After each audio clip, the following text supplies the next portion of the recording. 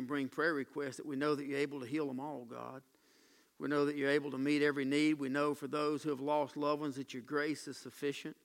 God, we thank you for complete healing when they step over to the other side, God, and there's no more pain and no more suffering. But God, the ones that are still here need your touch, God. They need your help. They need your hope. They need your strength. Now, God, nobody knows better than you what they need, Father. And I pray, Lord, that you just touch them and everything be done according to your perfect will. And God, for those that are sick, God, we pray now like your word tells us to, that you'd reach down and touch them, Lord. You said if there's any sick among us, let us call for the elders of the church. Well, God, we come and we ask you now, Lord, will you touch them and be with them, God, meet these needs, God, as people are faithful to pray. Thank you for hearing and answering prayers of sinners, God. Lord, I pray you take the message tonight. I thank you for the letter that you wrote to us, God. I thank you, Lord, for this, Lord, we call it a 66-book love letter, that you took time to have your people sit down and write a letter to us, God, to help us know how to live our lives, to give us faith, to give us hope, God, to give us strength, and, Lord, to give us encouragement and to teach us, God. And, Lord, you even wrote letters to us to the church and told us how we ought to be in the church and how you want your church to perform and how you want your church to love other people, God, and people see Christ in us, Lord. I pray you take your word and fill it into each one of us. Help us, God, to learn more about you, to be more like you. In Jesus' name we pray. Amen. Well, last week, was it last week? Week before last, I guess, wasn't it? Whenever we were down there, we talked about Paul. He was writing in his letter, and we talked about the letter to the church. We talked about the certainty of the resurrection of the Lord Jesus Christ. We talked about the absolute certainty of the resurrection and the necessity of the resurrection. But I told you when we come back we were going to talk about something else, because just as sure as the resurrection of the Lord Jesus Christ is the coming resurrection of the Christian. Anybody say amen? Anybody get happy about any of that right there? A little something to be excited about. That's where we left off. We were in 1 Corinthians chapter 15. We looked at 16. I'll just begin reading there. If the dead rise not, then is not Christ raised. And if Christ be not raised, your faith is vain. Ye are yet in your sins. And then they which also are fallen asleep in Christ are perished. If in this life only we have hope in Christ, we are of all men most miserable. That was last week. That was last time. Verse number 20. But now Christ is risen from the dead, and become the firstfruits of them that slept. For since by man came death, by man came also the resurrection of the dead. For as in Adam all die, even so in Christ shall all be made alive. Somebody said, thank you, Jesus. But every man in his own order, Christ the firstfruits, afterward they that are Christ that is coming. Then cometh to the end, when he shall have delivered up the kingdom of God, even the Father, when he shall have put down all rule and all authority and power. For he must reign till he hath put all enemies under his feet. The last enemy that shall be destroyed is death. So in verse number 20, Paul is using a Hebrew illustration tonight. We'll begin looking at this message. He uses the feast of the first fruits. He talks about the feast of the first fruits. The feast of first fruits is the third of 7 annual feasts that the Jews carried out. It is associated with the Passover, and it is associated with the Feast of Unleavened Bread. It was kept on the morrow, or the day after the Sabbath. So the Sabbath being on the 7th day, that would be our Saturday. So the first fruits would have been on the first day of the week. The Lord Jesus was in the tomb on the Sabbath day. It would have been a Saturday. Amen. Y'all keep up, man. We're establishing something here. He would have been crucified on a Friday. He would have been placed in a tomb. So on the Sabbath, on the 7th day, he would have been in the tomb. But on the first day, amen. Anybody thankful for the first day? Crucified in a tomb on a Friday. His body was in a tomb. He wasn't in a tomb. The Bible tells us that he went down and he preached captivity captive. But we know that his body was still there in the tomb. But what we know was that on the first day of the week, we have the feast of the first fruits. Y'all start getting that. That's going to be a little something to be excited about here in a minute. On the feast of the first fruits, the priest would take a wave offering. He would take a sheaf of corn and he would wave it over the entire field. If this right here were the cornfield and this were all of it, he would take a portion of it, a select, and he would cut down a portion of it and he would harvest that portion. He would make a sheaf and he would wave that sheaf over the entire field. And what that is a token that one day the entire field will be harvested. Y'all ain't got it yet. Leviticus chapter 23, the Bible says in verse number 9, the Lord spake unto Moses, saying, Speak unto the children of Israel, and say unto them, When you come into the land which I gave unto you, and shall reap the harvest thereof, then ye shall bring a sheaf of the first fruits of your harvest unto the priest. And he shall wave a sheaf before the Lord to be accepted for you. On the morrow after the Sabbath, the priest shall wave it. Ye shall offer on that day when you wave the sheaf a he lamb without blemish of the first year for a burnt offering unto the Lord. The meat offering thereof shall be 2/10 deals of fine flour mingled with oil, an offering made by fire unto the Lord for a sweet savor. And the drink offering thereof shall be of wine, the 4th part of an hin. Now, I'm going to come back to that in just a few minutes, but for right now, I want to look at the first part of that. He's talking about the first fruits. The reaping came in 3 harvests. It came in 3 stages. It began with the first fruits, and then it went on to the great harvest itself, and then it concludes with what's called the gleanings. Y'all know the gleanings. You've heard the Bible talk about the gleanings. That's the thing that's left. You come behind and have the gleanings. So all 3 stages of the harvest point to the Lord Jesus Christ. The first fruits points to the harvest, points to when the resurrection, when Christ came from the grave. The second stage points to the rapture. That is the great harvest. All of God's people said, hallelujah.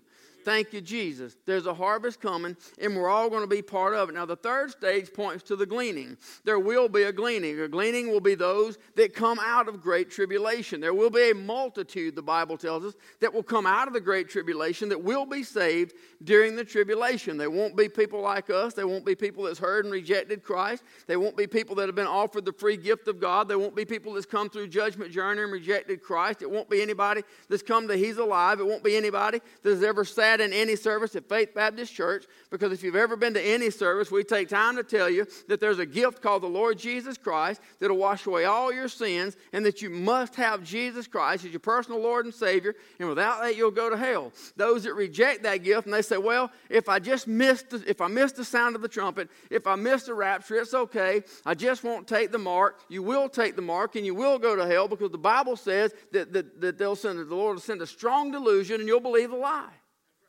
So you're going to go to hell. There's not going to be the presence of the Holy Spirit here. There's not going to be anything drawing you. But there are those who have not heard the gospel. There are those on the other side who do not understand. And the Bible tells us, I'm not making this stuff up. The Bible tells us that there will be an innumerable, a multitude like the sands of the sea. There will be a great number that will come forth out of the tribulation that will be saved. That'll be the gleanings. That is after the time of the great harvest. Anybody in here going to miss the harvest?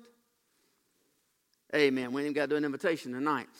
We're all going to be in the harvest. That'll be after. So that'll be the gleanings. That's the third stage. A sheaf is like several stalks. If you've seen it, where they had bundles and stood up against a wall, those are sheaves where they take them and put together. It's important to notice that he talks about that he waved a sheaf, and he didn't wave a single stalk, but it was a sheaf that he had to wave. So Matthew shows us in chapter 27 why. Verses 52, 53 right here, he shows us how at the time that was fulfilled. That was the wave of the sheaf offering at the resurrection of Christ. In chapter 27 of Matthew, verse 52, the graves were opened, and many bodies of the saints which slept arose, and came out of the graves after his resurrection, and went into the holy city, and appeared unto many. That was a representation of the sheaf offering. It is the assurance that the entire harvest is going to happen. The entire field, all that's ready in the field, will be harvested. Somebody said amen. Thank you, Jesus. Our text there in verse 23, but every man in his own order. Christ, the first fruits, afterward, that they are Christ at his coming. So Paul explains in verse number 21, he gives us kind of a brief description, if you will, of human history. He takes us back to Adam, for since by man came death, by man came also the resurrection of the dead. For as in Adam all die, even so in Christ shall all be made alive. So Paul links the incarnation of Christ to the resurrection of Christ. Both of those are absolutely necessary for you and I to be saved. Jesus became fully and completely man. Just like you and I. Flesh, bones, blood, heartbeat, hearing. He became fully man, just like you and I. Yet he was fully God. He was born of a virgin, yet he was conceived of the Holy Spirit. He became completely man without ever ceasing to be completely God. You explain that if you can, but don't ask me to because I can't. If you could explain it, then he wouldn't really be God. But that's just God. God became a microscopic cell, so small that it can't even be seen without electronic instruments that science has given us. He became a microscopic cell that the Holy Spirit took, placed in the womb of a woman, and he became that little microscopic cell while at the same time holding the entire universe in his hand. And he never relinquished either. Can you explain that? Me either. That's why he's God.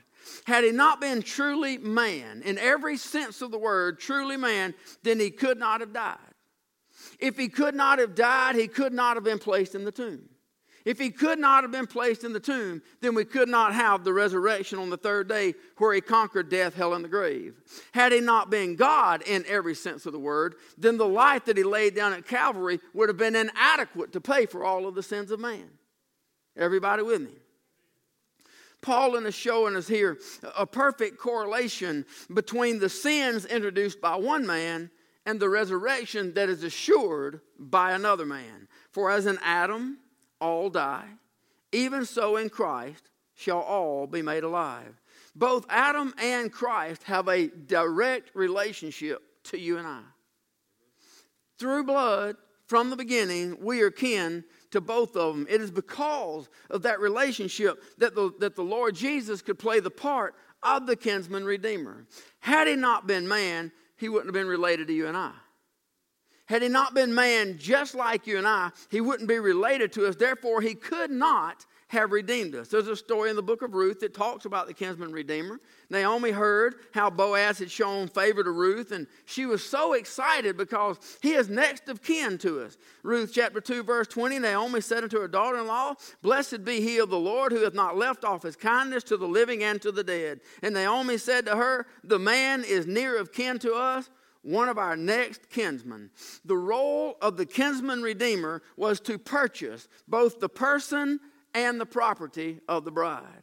In order to redeem the bride and to redeem the property, there's three things that were necessary. There's three requirements that he had to make. Number one, he had to have the resources to redeem. He had to have the financial wherewithal. He had to have the stability. Redeeming was a costly business. To go in and redeem someone and buy all the property and everything that was a right to them. But in Ruth chapter 2 verse 1 said Naomi had a kinsman of her husband, a mighty man of wealth of the family of Elimelech, and his name was Boaz. So we see that he had the financial wherewithal. He had the resources to redeem. The second thing that we see is in order to be a redeemer, you have to have a desire to redeem somebody. There has to be a heartfelt passion. There has to be something in them that wants to redeem them. Here in the story of Ruth, Boaz in chapter 3, beginning in verse number 11, said, For all the city of my people doth know that thou art a virtuous woman. And now it is true that I am thy near kinsman, howbeit there is a kinsman nearer than I. Tarry this night, and it shall be in the morning, that if he will perform unto thee the part of a kinsman, well, let him do the kinsman's part. But if he will not do the part of a kinsman to thee, then I will do the part of a kinsman to thee, as the Lord liveth.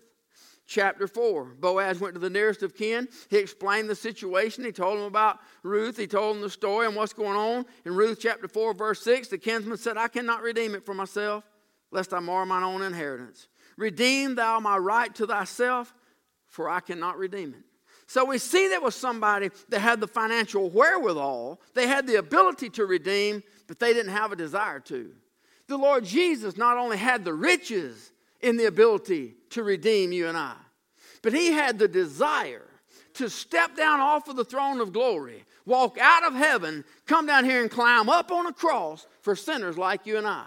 There was a great price that had to be paid. He had the ability to pay it, and he had the desire to pay it. But then the third thing we see, that the kinsman redeemer, he had to have a right to redeem. He couldn't redeem you unless he was next to kin. He had to be a blood relative. Everything in the story there of Ruth points to the Lord Jesus Christ. That's why, first and foremost, Jesus had to be a man, because he had to be a blood relative to you and I, which he is.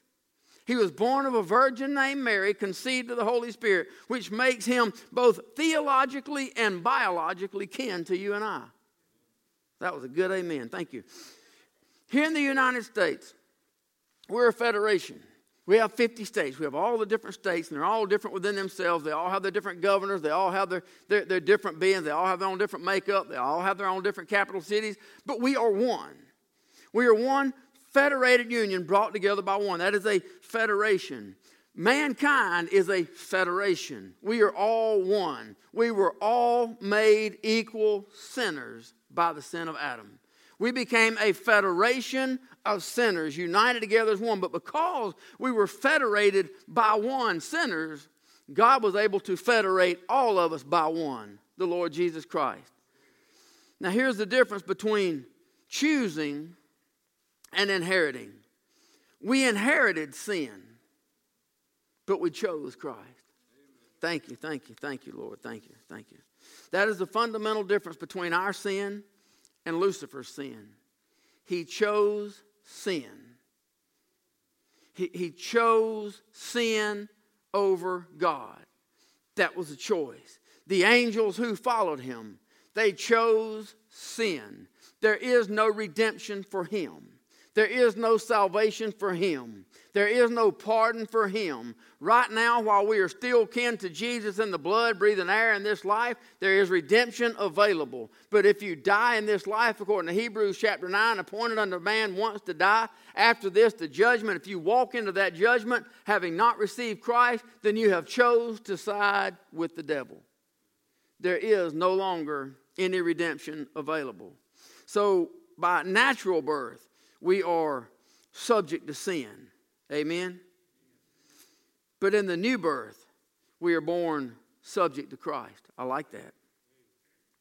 By virtue of the new birth, having inherited that sinful nature from Adam, we inherited death. Being born again, being born through the blood of Jesus, by virtue of his birth, we're made alive because God puts us in Christ. When God looks at this nasty unit right here, he looks through the blood and sees the image of Christ. I don't know what y'all look like, but I know what you look like to Christ. I don't know, Tim asked earlier, how many of you have ever wondered if God loved you or doubted if God loved you? I pray that I never get to that. I know some people have. I've been through some hard times. I've been through some things I didn't understand. I've been through some difficulties. I've been through some times when I was angry with God. Anybody say amen? I've been through some times when I questioned God. I've been through some times when I threw some rocks and kicked dirt. And I've been through some times when I looked up at the sky and yelled. Y'all don't leave me by myself. I ain't the only one. There's somebody else in here before you didn't understand. You got angry with God. But not once have I ever doubted that he loved me. Not once. And if you wanted to prove it, I can look back at some of those times when I wasn't happy with the way things was going. God should have killed me that night. But he loves me. Thank you. Redemption in the Old Testament is set before us in two lines. There's redemption by power. That's explained to us in the book of Exodus. And then there's redemption by purchase. That's what we see there in the story of the book of Ruth when he's explaining a purchase redemption. Our kinsman redeemer, he redeemed us by a purchase on Calvary's cross. Jesus paid for you. Jesus paid for our soul. He paid our sin debt. That is a purchase redemption. But he redeemed us by power when he came out of that grave. By his power, he conquered death, hell, and the grave. He arose from the grave, having defeated the enemy. So we were redeemed by a purchase at his first coming. But we're going to be redeemed by power at his second coming. He's coming back, amen? Anybody paying attention? Oh, I'll make sure somebody is awake. I don't do this all by myself. There would be very little satisfaction in Christ having redeemed us by purchase if he did not have the power to expel the enemy from our property. I only got 2 or 3 people heard that. There'd be very little satisfaction in Christ having redeemed us by purchase if he did not have the power to expel the enemy from our property. That's one reason we're going to have the 1,000-year millennial reign. He will expel the enemy from his property. Rightfully God's property, but right now it belongs to the world. The world belongs to the devil and the devil in it. But God will, He redeemed you and I, but He will also redeem the property. Remember the part of the kinsman redeemer? He had to be able to redeem the person and the property. He had to have the financial wherewithal, the ability, and the desire. That's what the 1,000-year millennial reign is all about. And we'll be, my watch right? We'll definitely be doing that next week. Also, we'll be doing that in a little bit or next week, but that'll definitely be next week. I'll be lucky to finish this. Verse number 23, every man, we were looking at verse number 23 in his own order. Christ the first fruits, afterward, they that are Christ at His coming. So when that sheaf offering was waved symbolically over the harvest, it wasn't without a sacrifice. Remember when we read the book of Leviticus chapter 23, I told you we're going to come back to that. That there was sacrifices there along with the sheaf offering. It talked about, as we read, it said there was a burnt offering, there was a meal offering, and there was a drink offering. All of those things were symbolic. But on that day, there is no sin offering. The sin offering had already been done. The burnt offering was signifying that Christ Himself in sinless obedience to the Father. The aspect of Calvary is going to be remembered. The Bible says that the dead in Christ shall rise first, right? So the meal offering symbolized the perfect, the flawless, the sinless life of Christ. Had Christ not been sinless, then He couldn't have died for our sin. Had Christ not been perfect, flawless, and sinless, then when He died, He would have died for His own sin. And that would have been the end of it. It wouldn't have done you and I any good. The drink offering represents Christ pouring out His soul unto death so that you and I might have life. Thank you, Jesus. So remember when He went to the disciples and to Thomas, when He went back, remember old Thomas didn't believe. I preached a while back, we call him Doubting Thomas. I'm not sure that was it.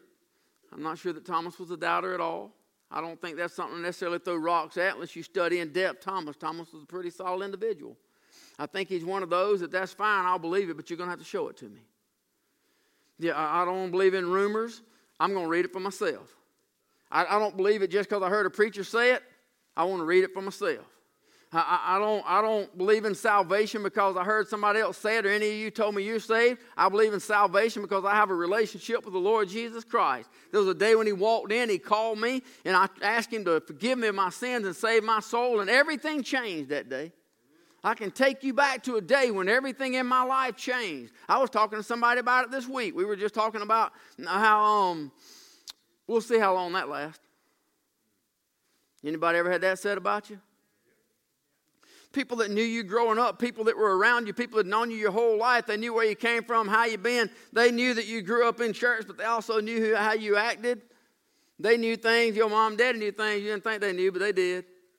They just didn't kill you. They should have, but they didn't. They just kept on praying. Yeah. Phew. Lord, I don't need to get off on all that. But Thomas said, except I see.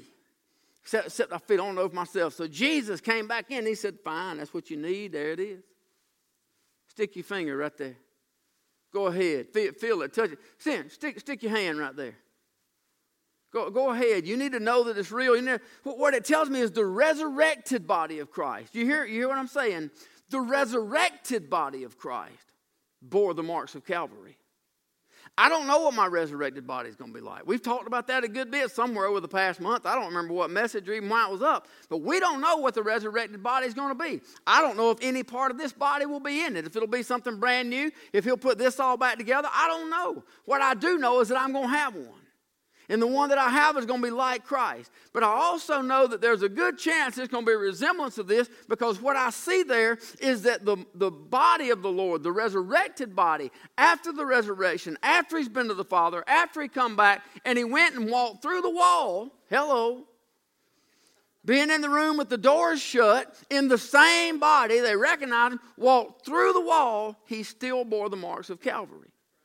So am I going to have some of the scars? I don't know. But on that day of the first fruits, there's no sin offering offered with the sheaf offering, because it's the day of the first fruits. The sin offering was already done. This is the offering of the first fruits, letting you know that, hey, here's the first fruits, but harvest is coming. Hebrews chapter 10, verse 14, for by one offering he hath perfected forever them that are sanctified. Whereof the Holy Ghost also is witnesses to us. For after that he had said before, this is the covenant that I will make with them after those days, saith the Lord. I will put my laws into their hearts, and in their minds will I write them. And their sins, anybody ready to shout?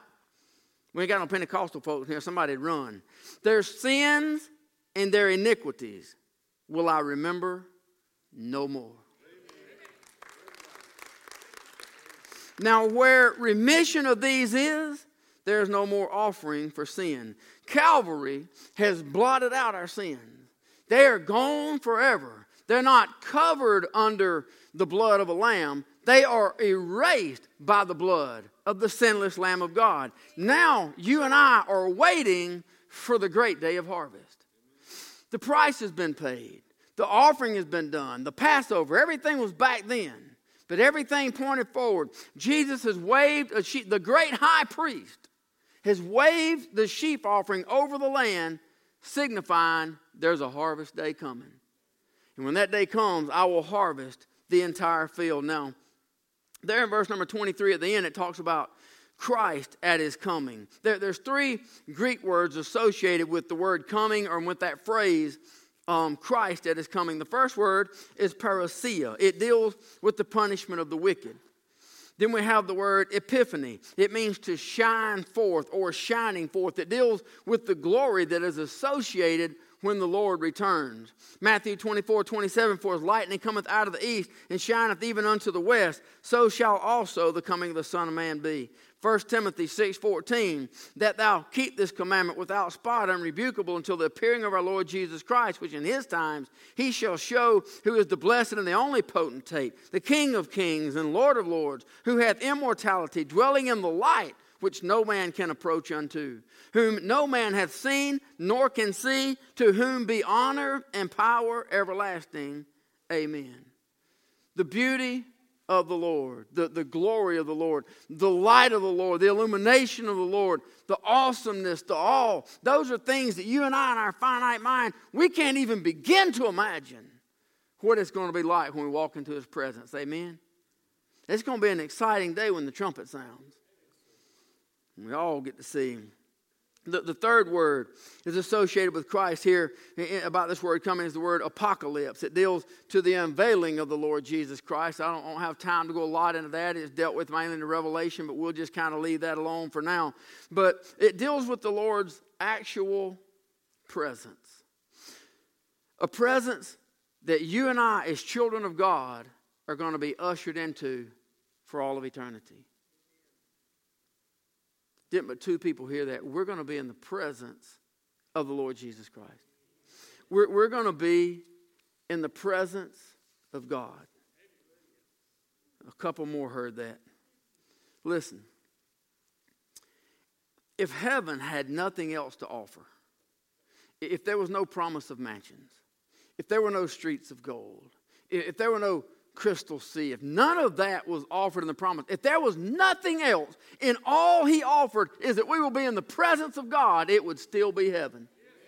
Because the only thing that's going to make it heaven is him. It don't matter where we are with him, that's going to be heaven.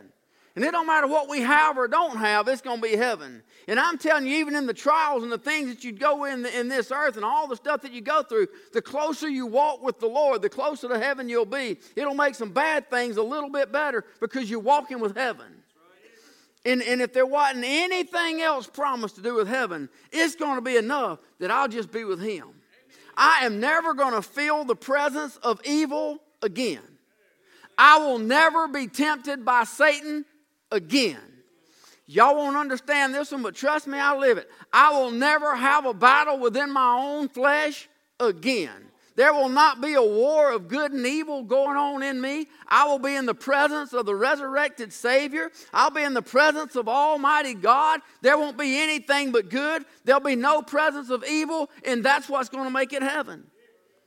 For those who reject Christ, the opposite is true. They will never feel the presence of God again. And that's what's going to make it hell. It's not going to be the pain and suffering. It's not going to be the torment. It's not going to be the flames and the weeping and gnashing of teeth. It's not going to be all of the torment that the Bible talks about that will be there. It won't be the lake of fire where death and hell is cast into the lake of fire, and this is the final judgment. The worst part of hell won't be the pain. The worst part of hell will be that they will never feel the presence of God again. That's the difference between heaven and hell. You and I, at the great harvest, are going to be ushered in to the presence of God for all of eternity. I like that part. The redeemed will never be separated. That in the book of Acts, ye men of Galilee, why stand ye gazing up into the heavens? This same Jesus, which you've seen taken up before you into the clouds, shall so come again in like manner. Now I like that, but that's not the exciting part. The exciting part is the reason he's coming back. We're it. He's coming back for you and I. 1 Thessalonians chapter 4, verse 16. For the Lord himself shall descend from heaven with a shout, with the voice of the archangel, with the trump of God, and the dead in Christ shall rise first. Then we, it's okay to shout right there. Then we, which are alive and remain, shall be caught up together with them in the clouds. Some of you ain't shouted yet. To meet the Lord in the air. Still a couple of you ain't shouted. And so shall we ever be with the Lord. That's shouting grounds right there. The harvest is coming. This is what Paul is talking about. And you got to understand, when Paul is giving examples to this church at Corinth, when he uses sheave offerings and wave offerings and drink offerings and fruit offerings and even sin offerings, they understand that.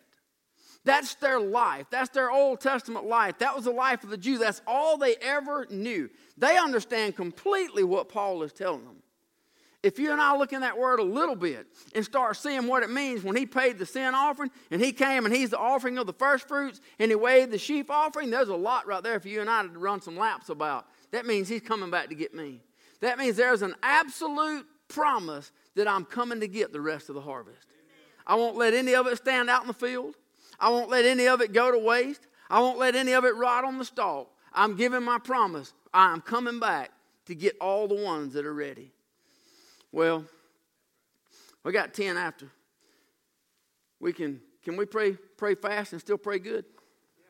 Or we can be late going and get the kids. Either one of the two. I'm the only one that had to hear about it when y'all don't come get the kids early enough. So let's take some time and pray. Hey, man, it's always good to take some time to tell the Lord thank you. I'm thankful that I'm part of that harvest. I'm thankful that he paid my sin debt. I'm thankful that he has saved my soul and that he's given me a promise in his word that says he's coming to get me. And it's always good to tell him thank you. We're supposed to start out with thank you. But I want us to pray for some of these sick folk, some of these that have lost loved ones, the ones